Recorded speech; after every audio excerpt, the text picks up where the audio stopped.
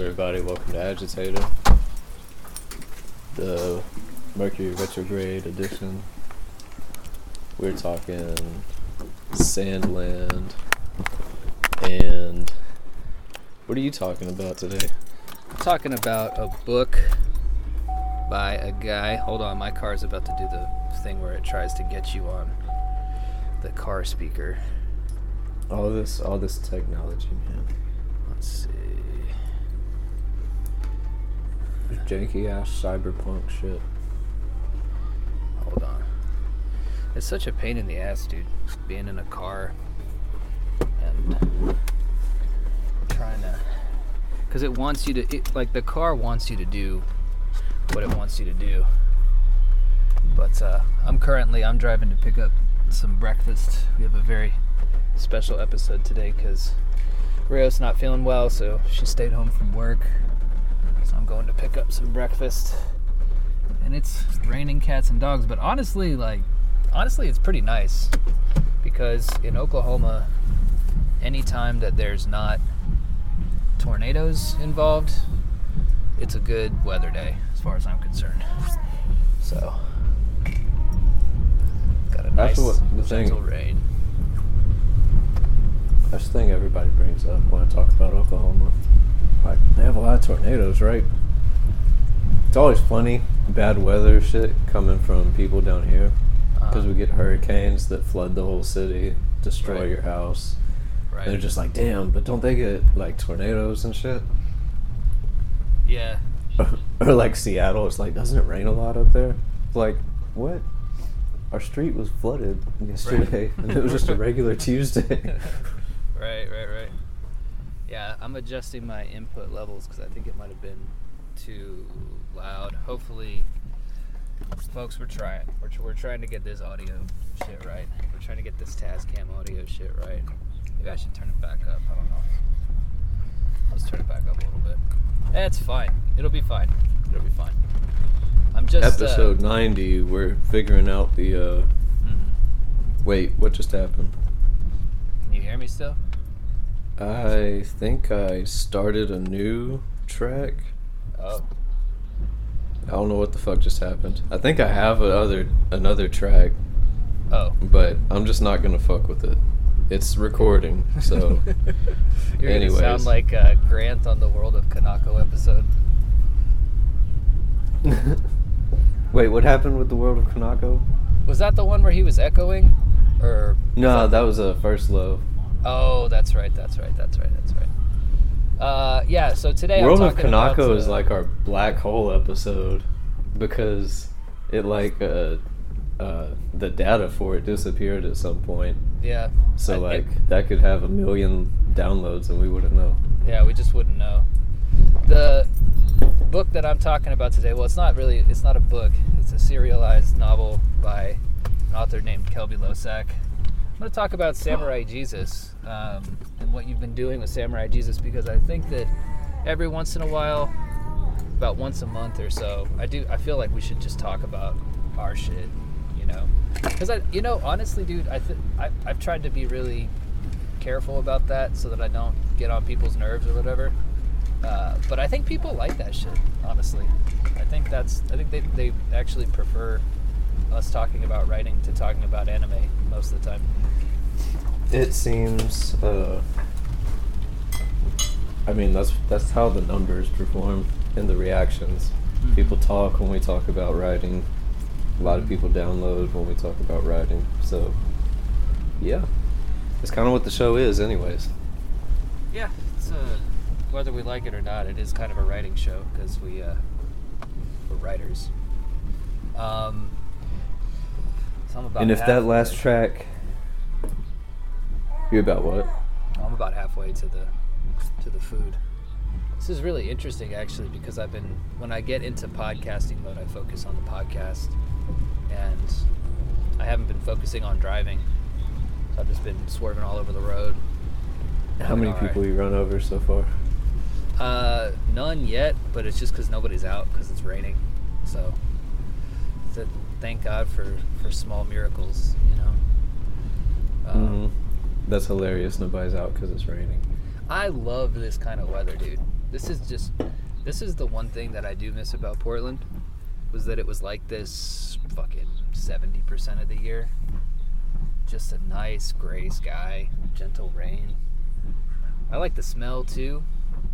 The word I think is petrichor. It's like wet dirt smell. I just love all that shit. It's when I really like. I mean, I love Oklahoma. I'm not one of those people who hates where he's from, but I really like enjoy Oklahoma when it's this kind of weather. I really love mountains, and I've never lived in the mountains. Well, I guess I was born in hill country in Texas, but it's not like there's no mountains going through Texas. Right. So this week has been really interesting. I know that Mercury retrograde happened, and so far my Mercury retrograde has not involved any kind of mechanical failures, but I heard Grant talking about it. He said that you kind of sometimes in Mercury retrograde you go back and you think about like the past a lot and shit, and I have just not been able to shake this feeling I get sometimes that I'm a huge fucking loser. It's not even depression, it's just like dissatisfaction, I think, with where I'm at, and so I woke up this morning and I was just like, fuck, like I didn't do it, like I stayed up late last night. I was playing Cyberpunk, I call it doing my research for the next book. But I did like what you did. Like, I haven't even talked to Jackie yet. I've just been running jobs for Regina. Hold on one second. I got to order my food. Hey, what's going on? Good. Can I have a name for the order? Yeah, it's David. What can I get you? Could I get an order of the chicken minis and hash brown and a sausage, egg, and cheese biscuit as well? Okay. Anything else? No, that's it. $10.71 on there. Okay. Oops. There we go. You like all the colors? They got big eyes. There you go. All right, cool. Thank you. My pleasure. Have a good one. Got some big ass eyes. But so I was up late last night playing that, and I woke up this morning, and it's funny, I had a busy month this month, and I scheduled this time to chill out and write and whatever, but I feel like I have PTSD from the first quarter of this year, and so I haven't edited anything in 3 days, and I feel like low-key panicking. Like, where's, like, it's all fine, but it's just like, now I've got that, it's not hustle mentality, it's just survival mentality, I think. Yeah. That's probably,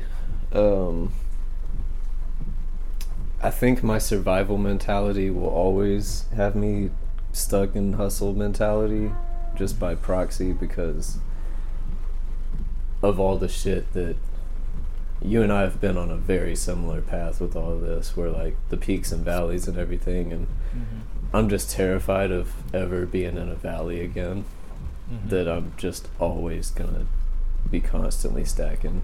It's not necessarily because you just gotta grind. I'm just like, I want to live, bro. Like, yeah. I don't want to be stuck back in the desert again. I know. It's so frightening being poor, And I've been poor for pretty much all of my adult life, with some minor exceptions. And that shit just hits different when there's a kid involved. And like I said last episode, I had that hail damage car check, that got me through the year. So this year, what's essentially happening is that, it wasn't like I was doing great last year. I just had the money, so I didn't even notice it. And this is the first year where I realized, like, oh shit, I have got to step my game up. So anyway, long story short, I don't know, man. Yesterday I was just in a funk. I was just in bitch mode, I was just kind of like, I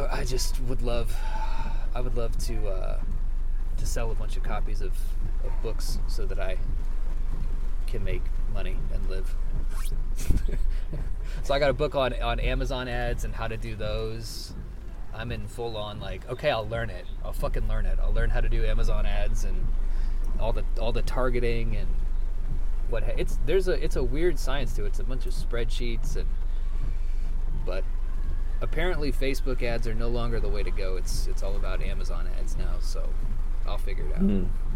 Yeah, and hitting it right, figuring it out, because Ghost of East Baltimore had an Amazon ad that didn't really do shit.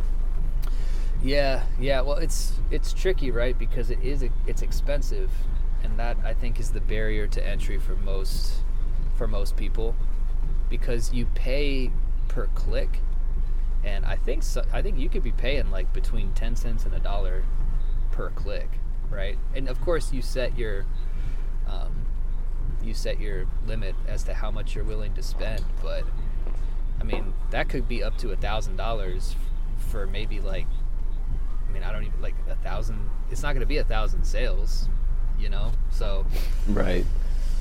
I don't know. So you better hope that it's like at least 200, so that your royalties make up for that, and then that's just breaking. That's just being like, well, I didn't lose anything. And then, yeah, exactly. The first thing they say in this Amazon ads book that I got, it's by Ricardo Fayette. He says basically, if you don't have a book that is in a genre and that has a badass cover that will sell the book, and if you don't have, you know, like a certain amount of reviews ready to go when the book drops and everything, like, he's like, don't even fucking worry about Amazon ads, because it's like, it's not going to work. And with all due respect to the GOAT, David Simmons, this is true of all of us, though. It's like we haven't really hit that. Oh, is that my food already? Is it David? David, yeah. Wow, okay, thank you. Damn, I'm in like the back of the line. They had my food ready. they're on point. I'm gonna scoop around Because whenever I get Jesus out of here. knows that you are one of his disciples. They got this poor kid walking out in the rain to hand food out. It's like, I could have waited. It's not a big deal. Because I'm still in the line. You see what I'm saying? Like, they're Yeah. just So somebody. now you're just sitting in the line. Bro, a pet peeve of mine is when people go through the drive-thru and order for like 20 people. You know what I mean? Like, oh, I'm gonna order for the office or whatever. It's like, fucking go inside, dude. Go inside and do that shit. Yeah. Don't do the fucking drive-thru. Anyway, it's, you know, with us, we're starting to learn how to market that shit, right? And how to get people interested. Because the fact of the matter is that the shit that we think is cool is objectively cool, but I don't know. You kind of have to figure out that plus what an audience is looking for. And it is kind of simple. A badass cover, an elevator pitch, and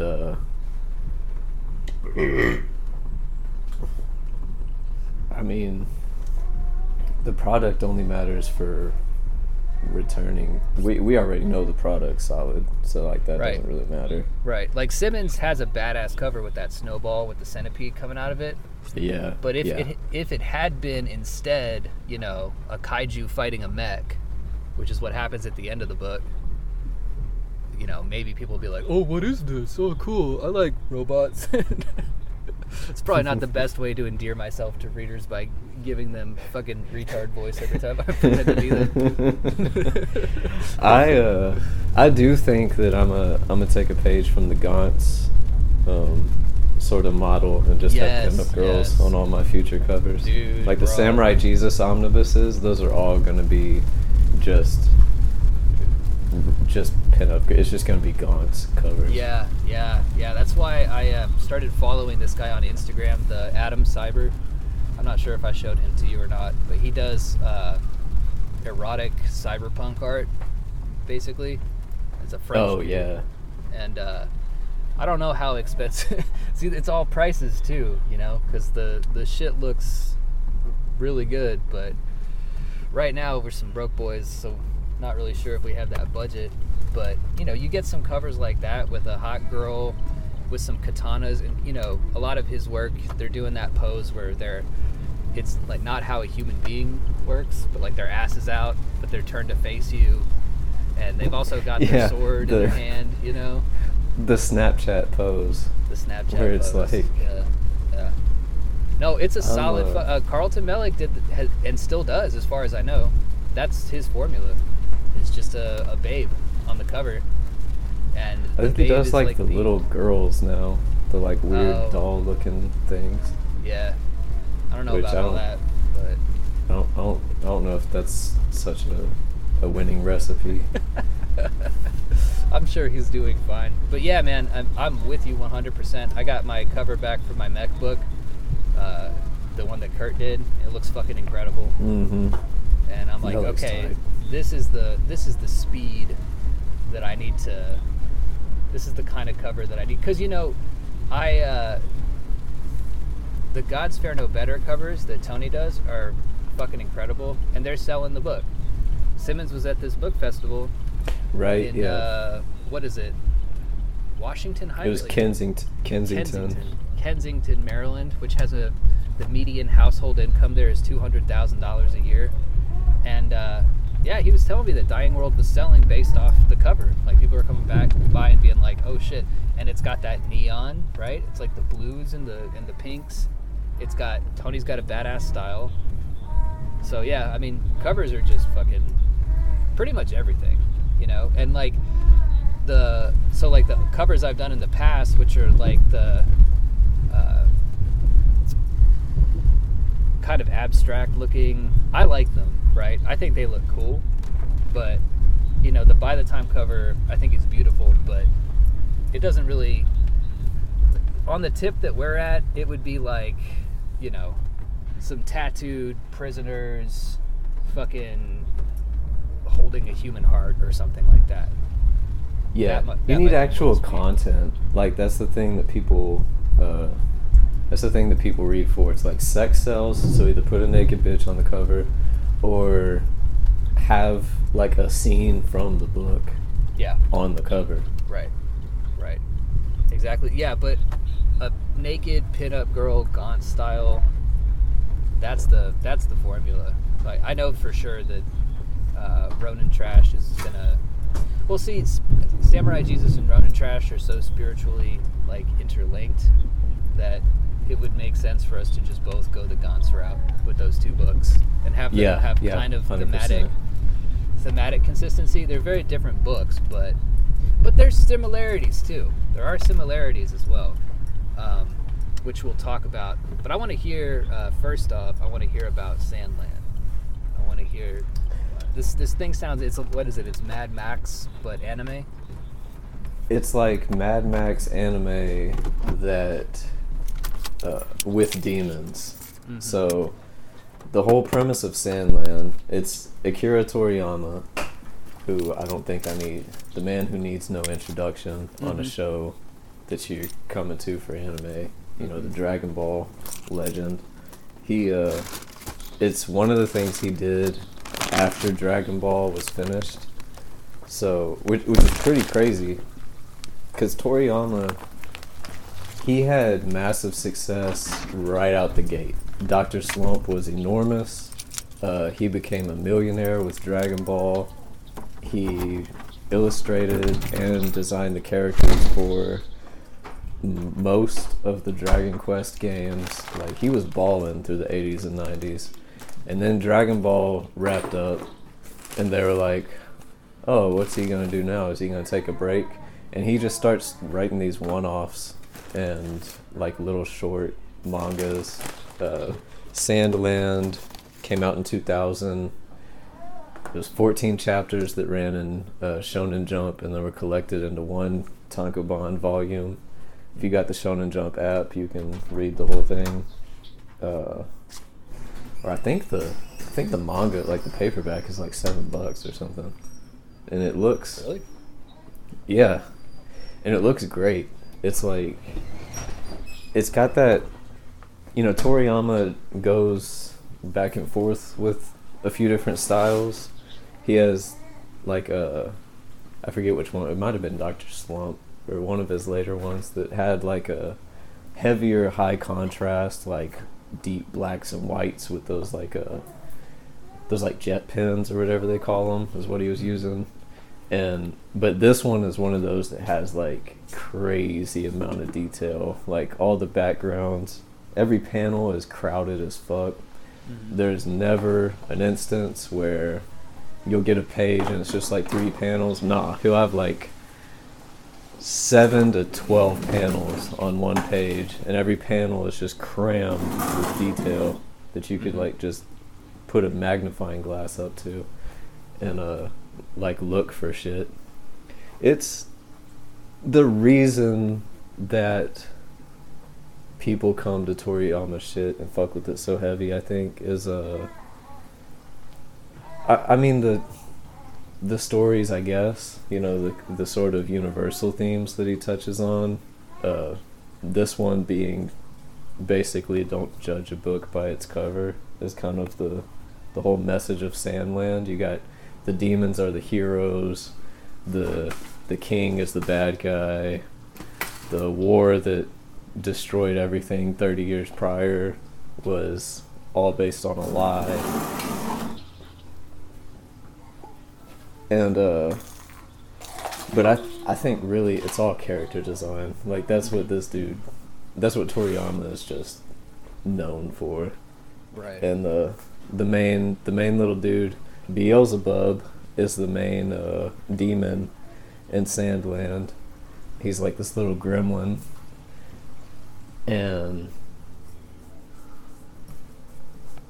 the basic rundown is they're trying to get water. Like there's a guy who shows up, he's a sheriff.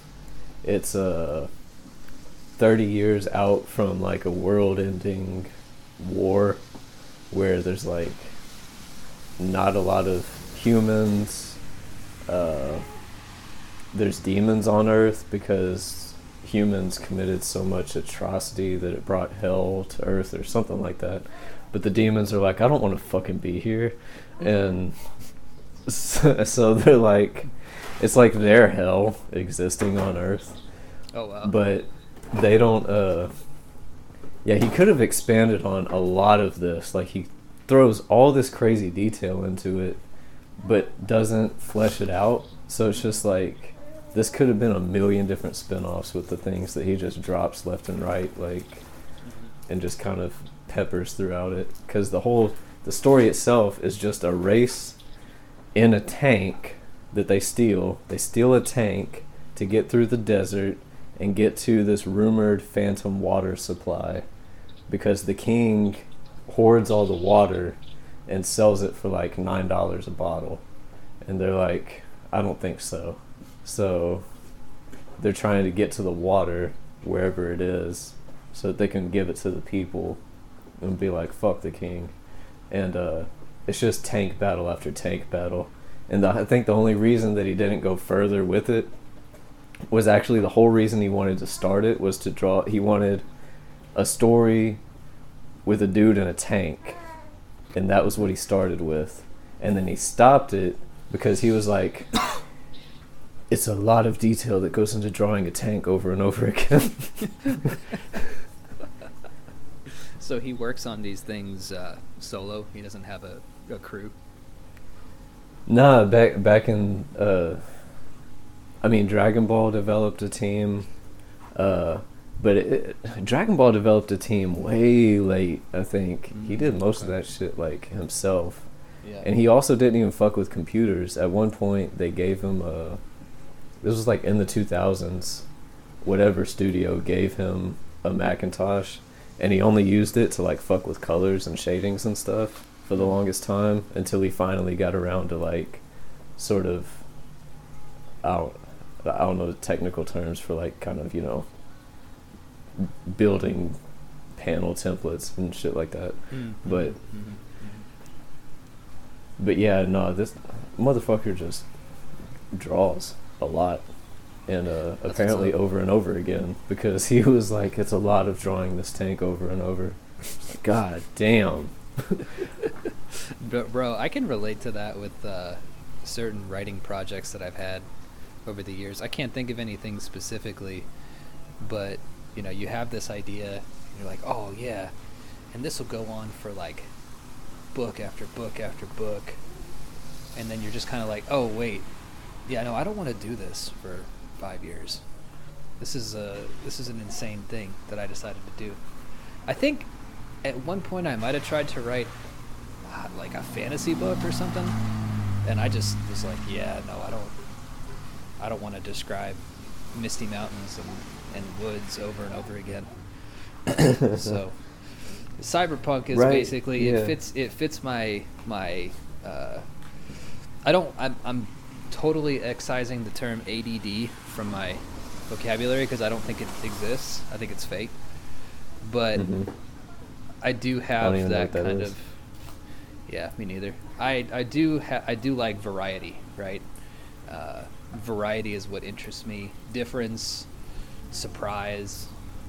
Now that I think about it, that there does seem to be two different kinds of writers. There are writers who gravitate more towards comedy and surreal shit because they like variety and they like surprise. And then there are genuinely writers, I think, who just enjoy kind of hanging out in a semi-familiar world. And like that's kind of fantasy, right? I mean, like fantasy's never really all that different. Kings, rogues, dragons, and they're like, no, this shit is tight. I like it. And I could watch The Lord of the Rings over and over and over again. So I'm just going to write that. Yeah, the genre people definitely want to hang out in the same spot, just like I think that's the reason most people come to stories, is to just hang out in a certain place. Because even when it's like, well, this is about, just some sad sex in Florida, or this takes place in my version of Middle Earth, it's like, that's the same thing. You just want to hang out in some kind of place that you're familiar with. Mm-hmm. And I like to hang out in Night City. Yep. That's just where I like to be. I think Same. It's fucking cool. And the descriptions never get old to me. Like how you were saying with the fantasy shit.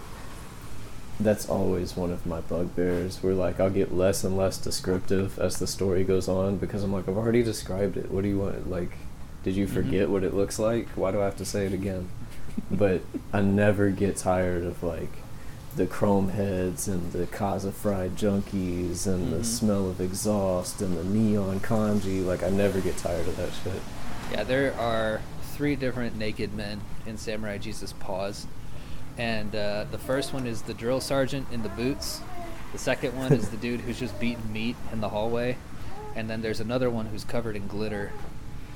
And so Kelpie's like, how do I describe this environment? What kind of naked dude am I going to put into this city? Damn, you got me. You're absolutely right. Because I think that shit's hilarious.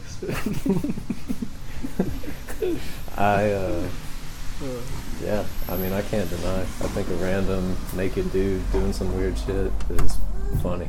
It's just funny, yeah.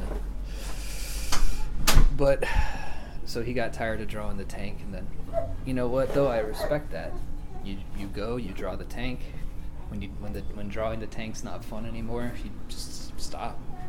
Like, yeah. I'm good. It's crazy how he started with one of the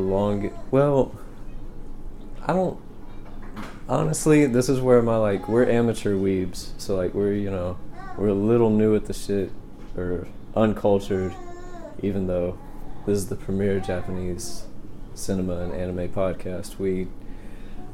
I'm not sure how Dragon Ball ranks in terms of longevity, but it's at least the biggest in terms of like cultural phenomenon scale. And it did run for a long ass time. And you come off of that, and then he's just like, I got all these little stories I want to tell. And he kept with the same model too, like that once a month, dropping a whole ass, once a month or once a week. I think it was once a month was the Dragon Ball model. And then what he continued with was just like, yeah, every month it's time to drop something else. Time to drop another chapter. And it's like, bro, you're a millionaire. Like, he just kept going. This is the mode he was in. Yeah. This is low-key, I know people are gonna hate me for saying this, but this is low key why I hope that AI gets to a certain point, right? Because I would love to actually make manga of my own, and I can't draw it, and I know that you could potentially be undercutting artists who work their ass off to draw, but it would just be tight. How are you gonna undercut artists you can't afford anyways? Yeah, that's true. It's like I hope y'all get your bread, but my thing with the AI is like it can be used as a tool. There's like ways to, it's not that great, right? Like, so you still have to do some work to make it do anything worth a shit. Mm-hmm. Which at that point you've manipulated it so much that it becomes a work of human art. I mean, there were times when, you know, collage was a thing that people were like, that's not art, you're taking pre-existing shit. It's like, well, you're not the one who put Marilyn Monroe underneath King Kong. I did. Like, that's not a picture that exists. I cut that out and put that there. So, like, it's always, every time there's some kind of new medium introduced into the art world, there's always the argument of, like, that's not art, that's disgusting, and it should be outlawed. It's like the same argument every single time. Yeah. So I'm just very innocently saying it would be cool. Like, Ronin Trash, I would love to have been able to do that as a manga, you know? And just have an AI kind of help me. Like, I draw the stick figure 3-year-old version of what I want, and then AI's like, oh, okay, yeah, cool, I got you. And what style did you want it in? Satomu Nihei? Alright, cool, I got you. Hell yeah. But nah, that would be tight.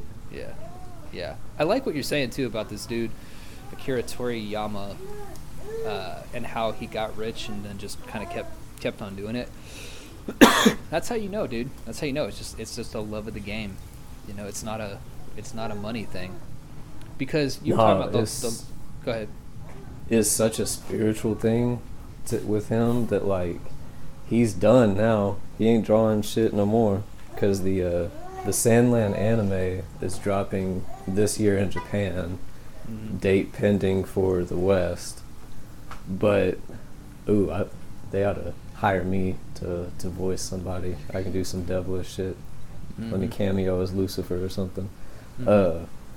But anyways, the anime is coming out. He was working on that, and he lost his favorite pencil holder that he's had since he was 14, that saw him through all of his success and everything.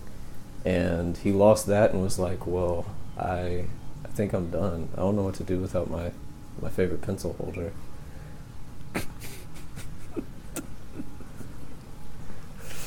That's tight. Hey, man. What I mean, on the one hand, he's earned it if he wants to quit. I mean, he won the game. So if that's the ending, then I mean that's fine. On the other hand, just get a new pencil holder. I mean, I don't, like, what the fuck? What are you talking about? I don't think I have any trinkets like that. I don't have it, like, I have magical shit on my desk for sure that I would not want to lose, but I don't have like a totem, you know. Maybe my little Hermanibus, my 3D printed Hermanibus, I definitely would not want to lose him.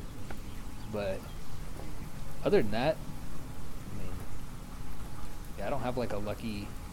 Well, no, I say that I've had the same 3 bracelets on for the past 3 years. There's a Saint Michael, I got an Evil Eye, and what's this other one? I forget what my other one is. I think it's actually just another Evil Eye. Every time I get in trouble on the internet, Rios comes and finds me and puts another Evil Eye bracelet on. It's just like here. Which you need a few more of these. Yeah, you need a few more of these. Which, to be honest, I'm just like, if I can just go the rest of my life without getting in trouble on the internet, that would be like fantastic. I'm bored with it. It's the same thing every time. It's like, you're a piece of shit. It's like, yeah, I know. Who are you telling? Think I don't know that? Well, this promise- episode's gonna do a lot of good with you being like, AI would be great to write my manga with. I know, right? I know. It's always funny to me because when people get mad, I'm just like, I promise that you don't dislike me more than I dislike myself. I promise you that. So just let me stew in my own filth.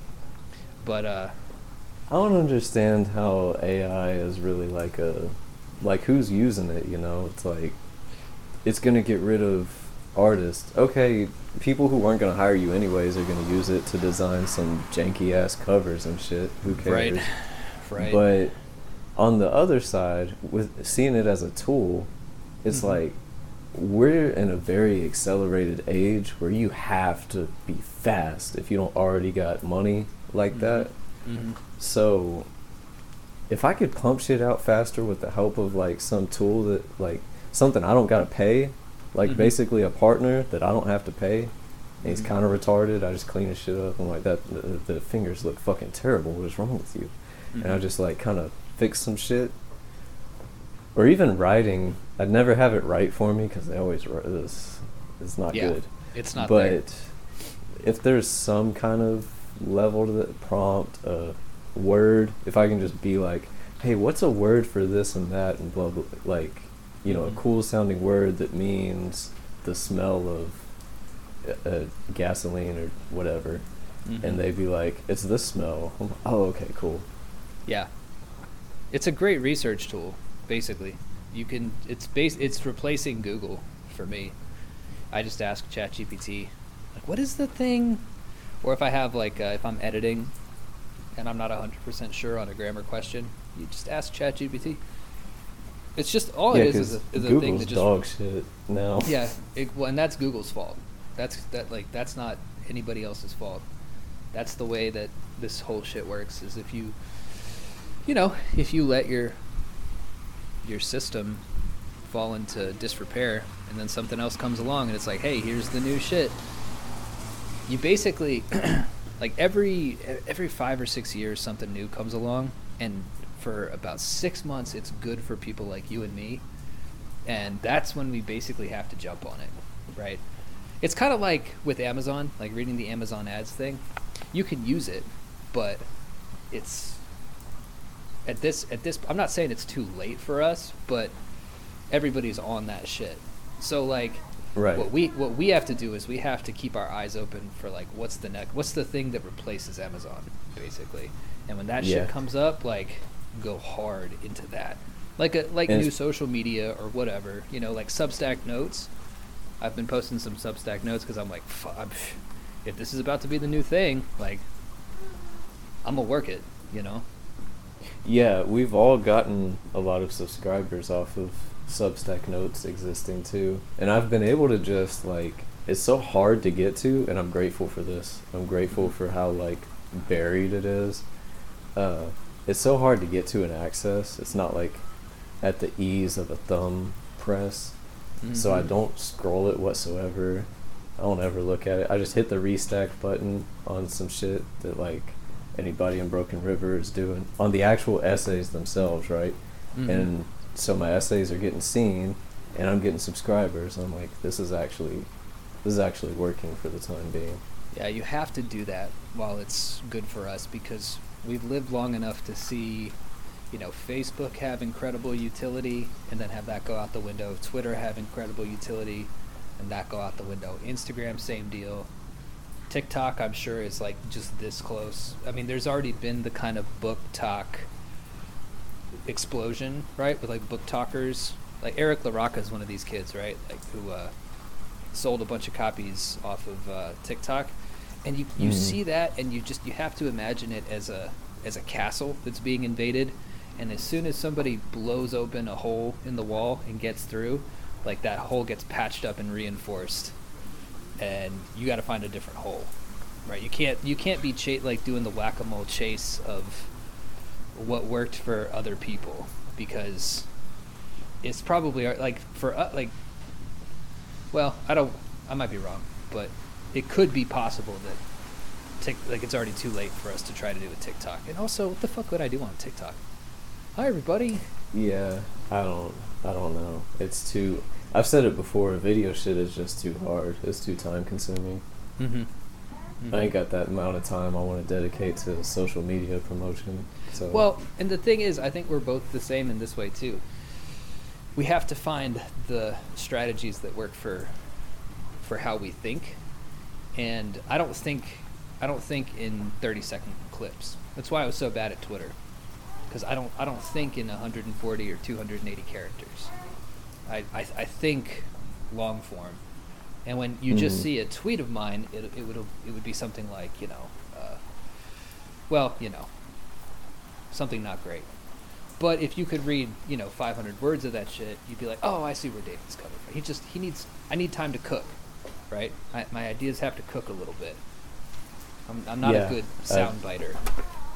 Nah, me neither, because I don't like repeating myself. So I basically, any new idea is contextualized with every idea I've had before it. So if you haven't been along for the ride from the jump, then I don't give a fuck about what you think about the thing I just said. You're out of your element, Donnie. So he lost his favorite pencil holder, and so he's just done, period? Like, he's not doing anything else? He's done, yeah. He said, I'm not drawing anymore. Damn. Which, he's gotten the bag multiple times. And I think it's best for a king like that to go out on top.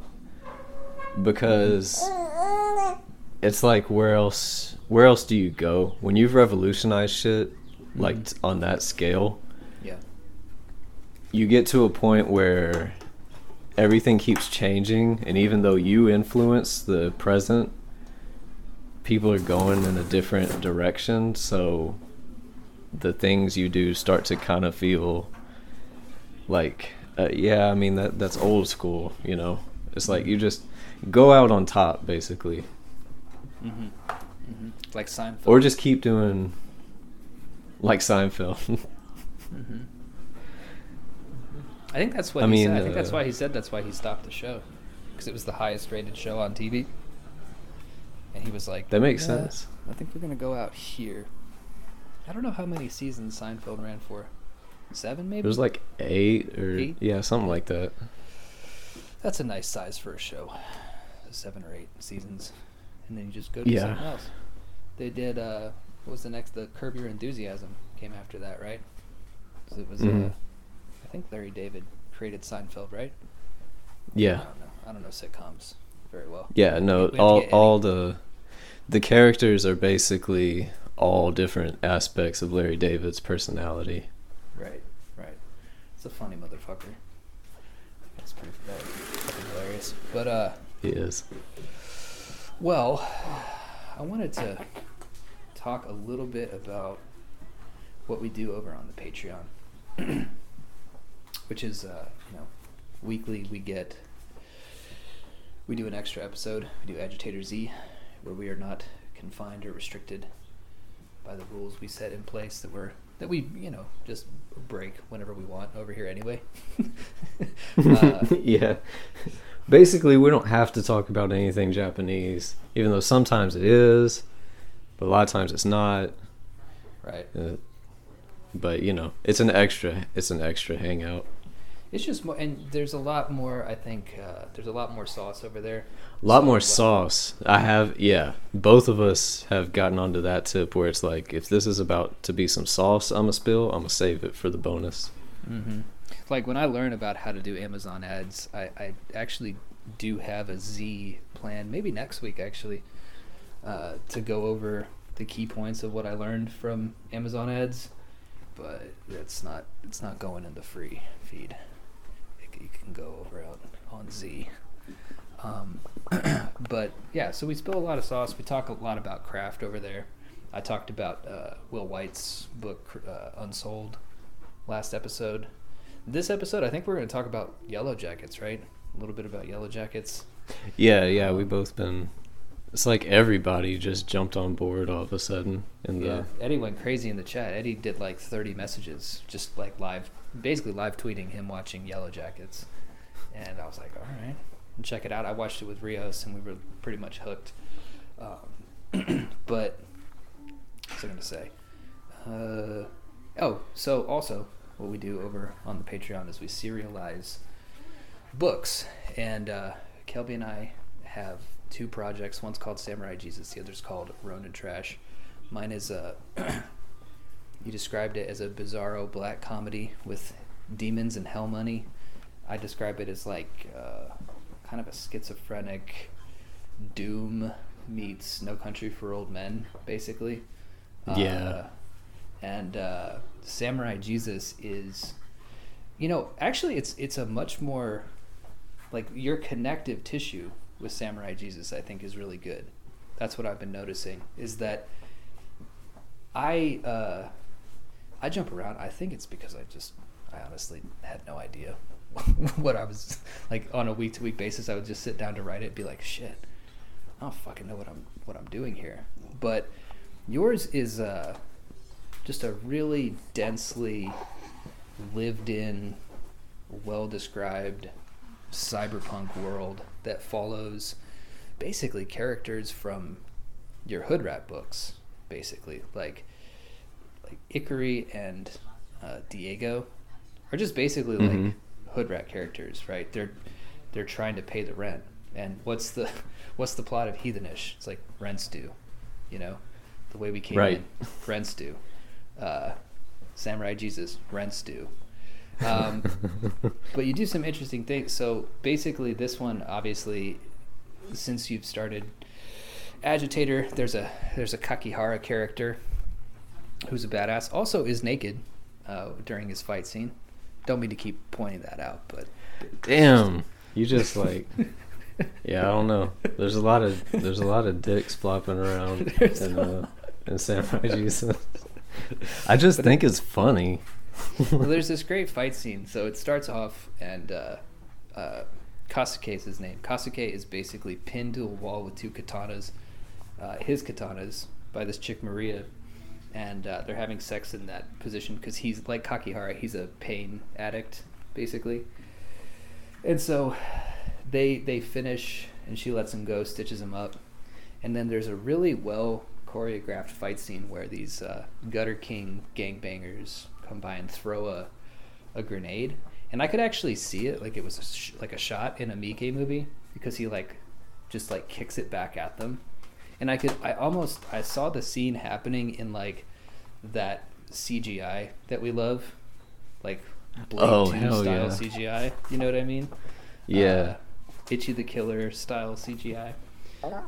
Kicks the grenade back at them, and gets out a big ass gun and just starts shooting them to death, basically.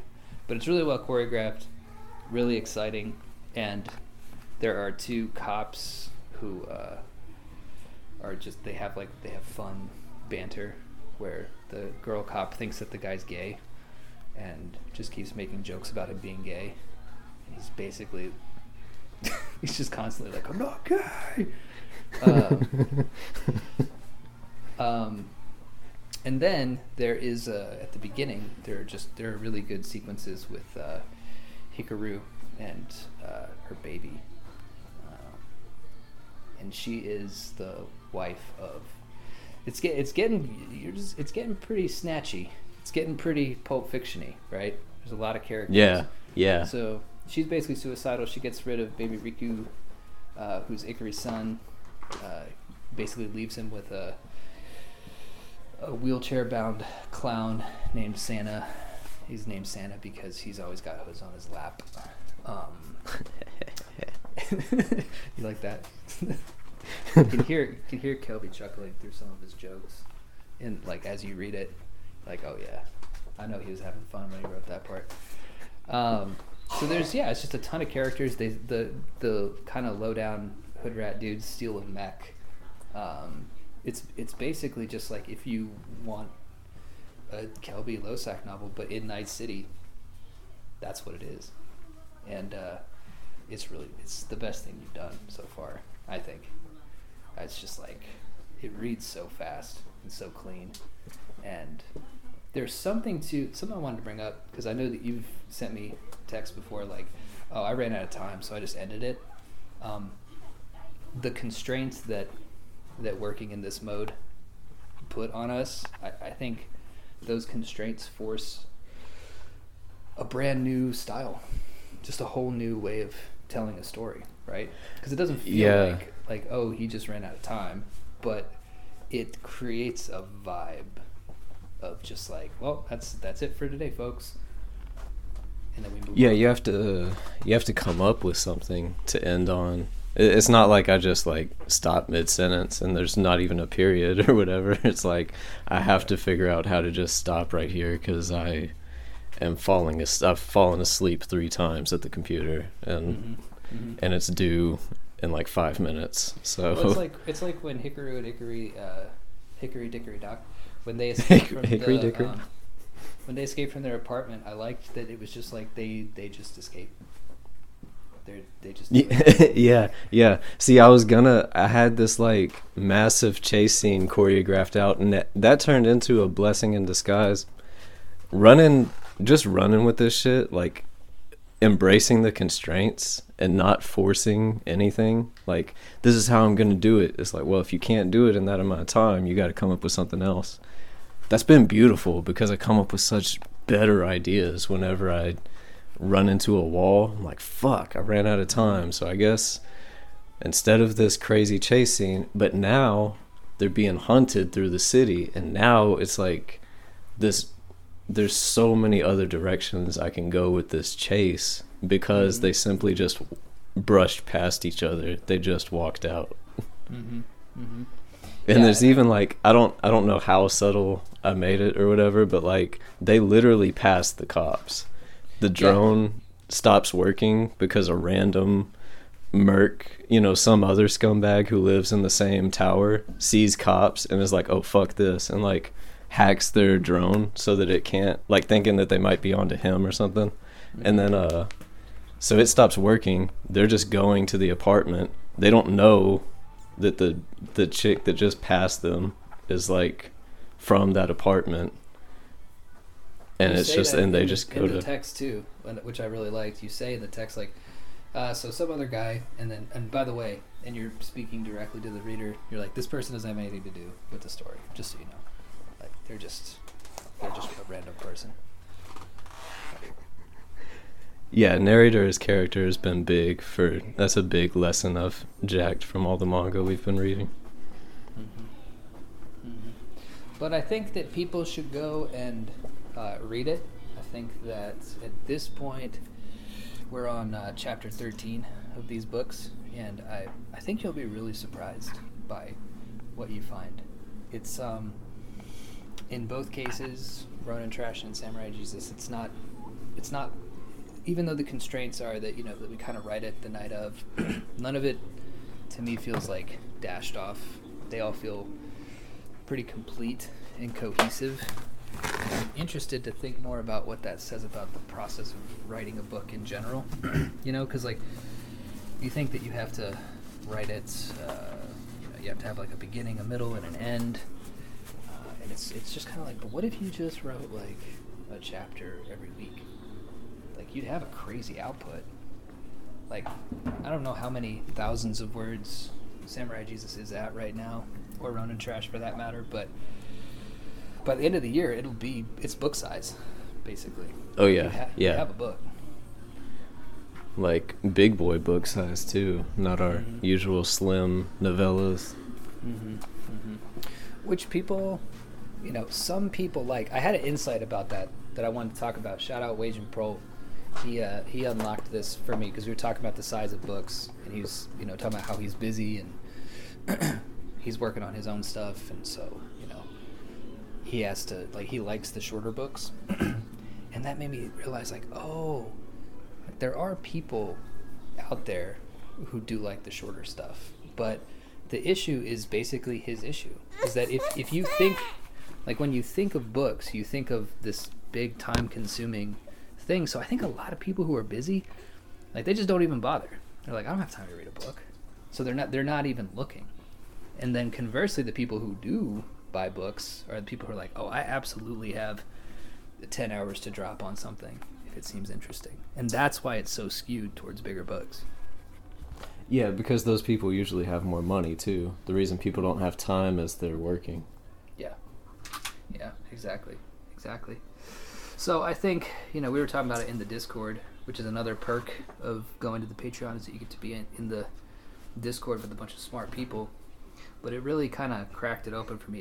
It didn't actually change my opinion about longer books, but it just kind of fleshed it out. You know what I mean? Like I was like, oh, right, that's why. That makes total sense. Yeah, and further down in the discussion, we got around to how he was saying, like, it's just the briskness of the pace, too. Like, there's tomes I can get through because of how fast it reads.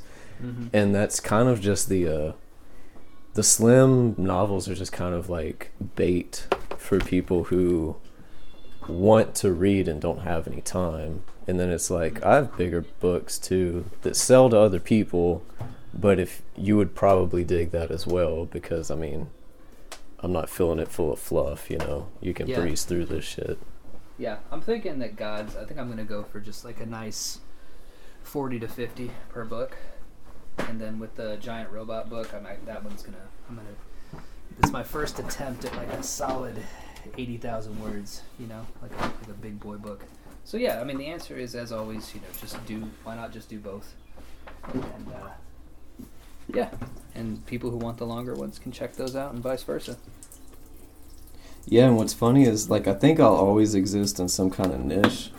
So, like, Samurai Jesus, I actually think of my most mainstream, just because I can picture us at anime conventions and shit, selling the omnibuses and all that.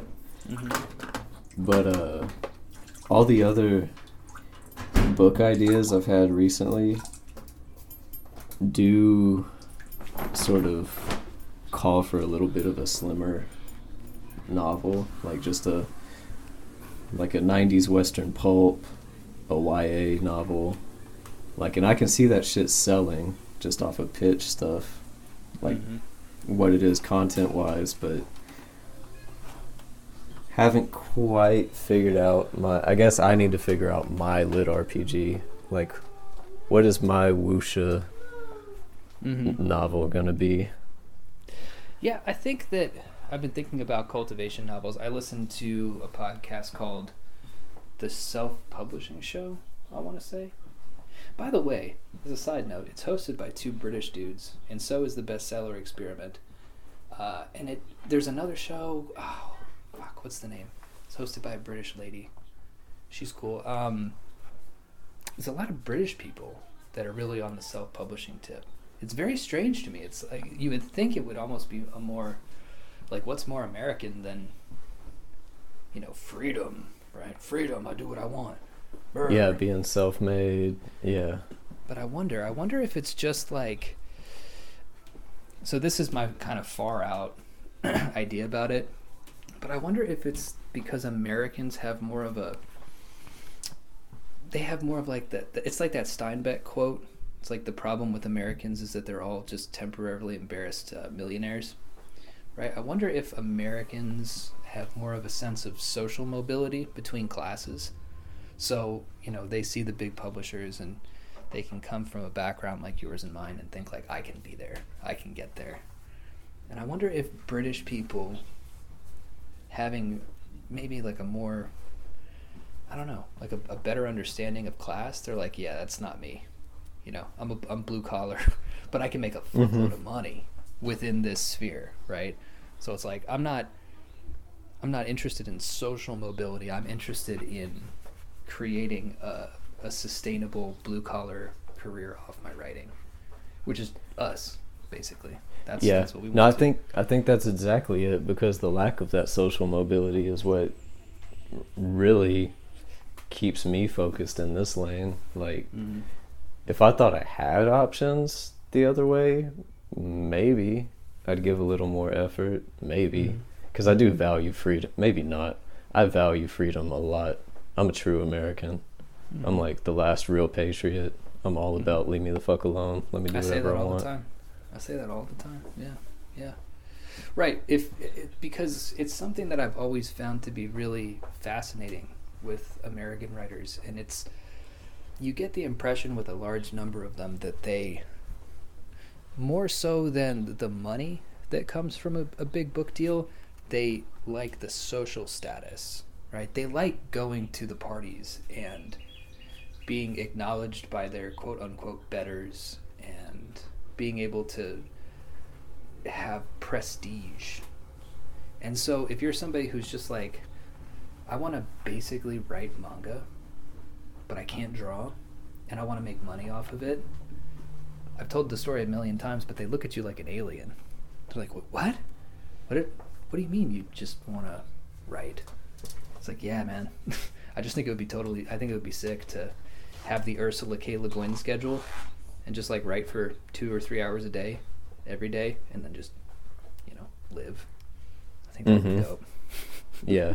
No, I know I don't give a fuck about prestige, because without breaching any kind of NDA shit or getting too messy, like, there's things I can hold my breath on for like certain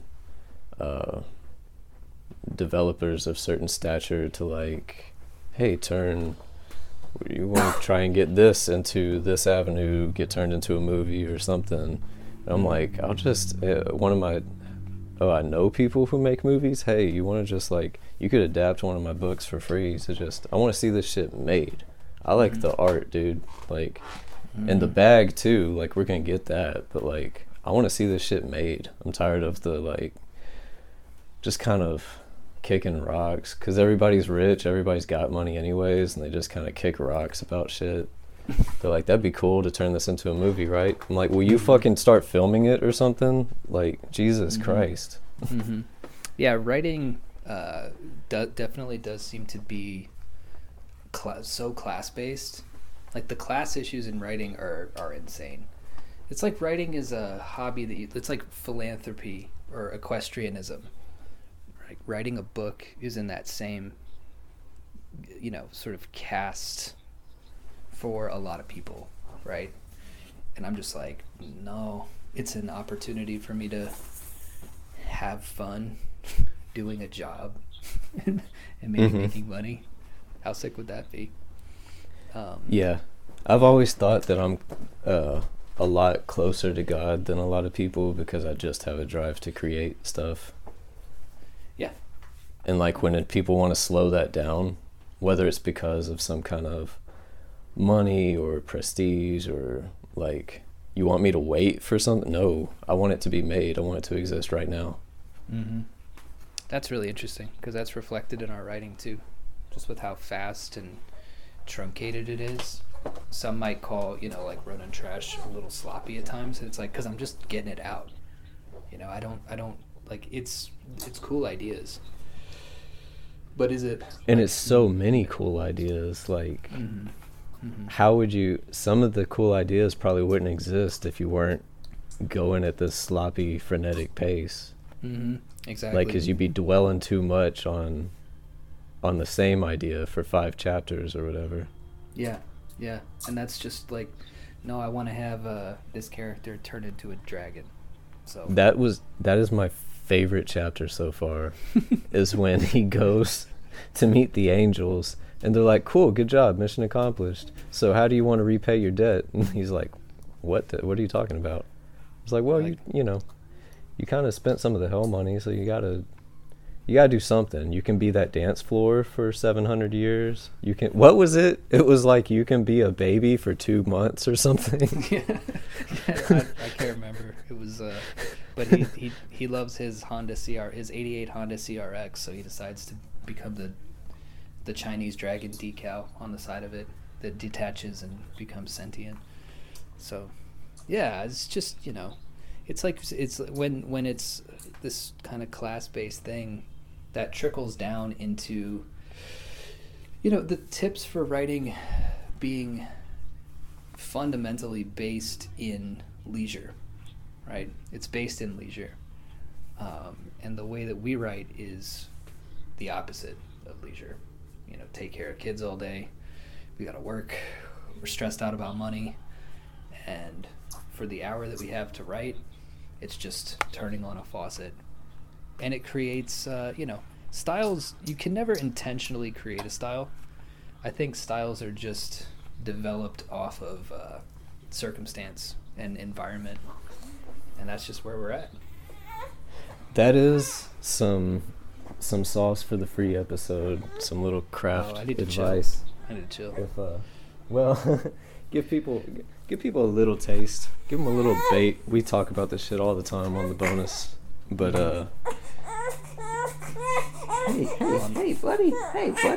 But yeah, if you are trying to, you can't develop a style without having constraints. So if you're trying to cultivate a voice and you're not just naturally surrounded by limitation, give yourself boundaries, give yourself rules. It's one of those, I love that we're talking about this and like, there's the boundary right there. Here's my boundary, yeah. Dude's always hungry. This is usually what it is whenever I have to like wrap up a chapter. It's when he wakes up in the middle of the night and is screaming, and I'm like, as soon as I feed him, I'm gonna fall asleep. So this chapter's just done.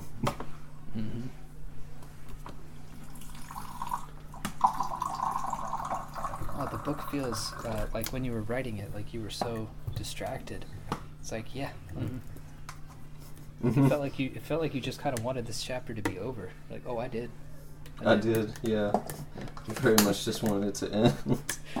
I did the funny thing. I got my jokes off, and I described the images that I thought were funny. And after that, I was like,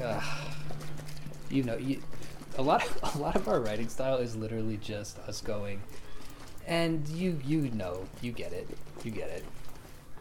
You'll know what comes next. Yeah. Yeah, that is a lot of it. I think that's where I lose people on the, because I recently had somebody in real life say that they're like, I'm reading Mercy and the writing's really good, but it's a bit confusing.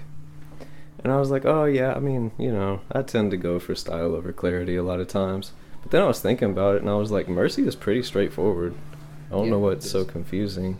It might just be there's a lot of assumption of fill in the blanks. Yep. Maybe that like it's like I'm not writing as if this is the first genre. This is if this is the first cyberpunk novel you've ever read. Like you've read science fiction of some sort, right? You know what Blade Runner is or something. Yeah, a lot of writing is like somebody ringing your doorbell with a clipboard and politely asking if they could check out the tree in your backyard because the branch is looking it's looking dead. It's looking like it might fall on your roof. And our writing is just like we kick in the door and grab you by the hair, or like, we gotta get out of here. The branch is falling. Yeah. Yeah, there's no clipboard. No, there's no clipboard. But for that kind of sauce and other writing talk, go to patreon.com/agitator. Sign up. You can get it for $5 a month, $50 a year. It's a hell of a deal. And yeah, that's 2 months free. That's 2 months of formula you're taking from my baby if you sign up for the whole year.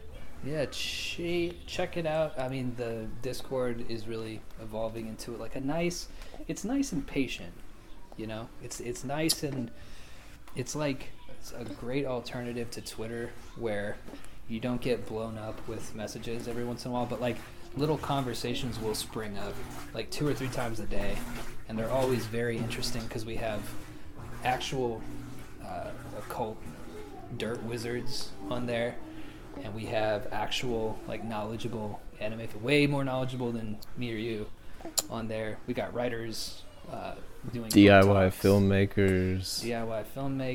I mean, we have the best patrons. Like, I know. If that's a social media, that's the only social media I fuck with. I've seen some public Discords too, and man, it's just like Twitter. It's just like another version of Twitter, but no. Yeah. You're not gonna get that bullshit on the Agitator Discord. No, it's just cool, and it's fun to see the different cliques of people who we fuck with, like meeting each other. That's really cool too. You know, it's like, oh, here the TPN people are meeting the Wizards. Let's see what happens, and it's always cool. Yeah. You know, like it's just kind of neat. Just like making your action figures kiss. You know. You don't do that? Okay. No, I just take their clothes off, apparently. Just go to Kelby's house. It's like, why are all these dolls naked? You're like, what? Because it's funny. It's funny. Why do you have... like, okay, this is a into a little writer's far. room. Why do you have all this fine art of just, like, naked dudes? Like, Kelby because goes it's into a hilarious. writer's room, and it's like, all right, so I got some ideas, and everybody's like, is it a naked dude? And Kelby just like closes his journal. Be like, fine. You guys have a better idea. I'm all ears. And they're all like, He was going to be "No." wearing a sailor hat and in the desert. Oh man, great action, great descriptions. The before we go, I did want to mention I also really liked the commercial for like Tums, but it's like with a tentacle burger thing, and the tagline is yeah. like for when your stomach is as big as your eyes, or something like that. I thought that was really funny too. Oh, and Hell yeah. and the kawaii landlord, who just drops the N-word. It's just out of nowhere. Yeah, I imagine a future. It's really kind of a utopia, even though it's a dystopia. It's culturally they've figured everything out. Racism is solved. Everybody's racially ambiguous. Everyone says the N-word. It's back to the 90s, 2000s. You know how in Night Kumbaya. City they say choom. Yeah. Well, Kelby's got his own version of choom, and it's a different word.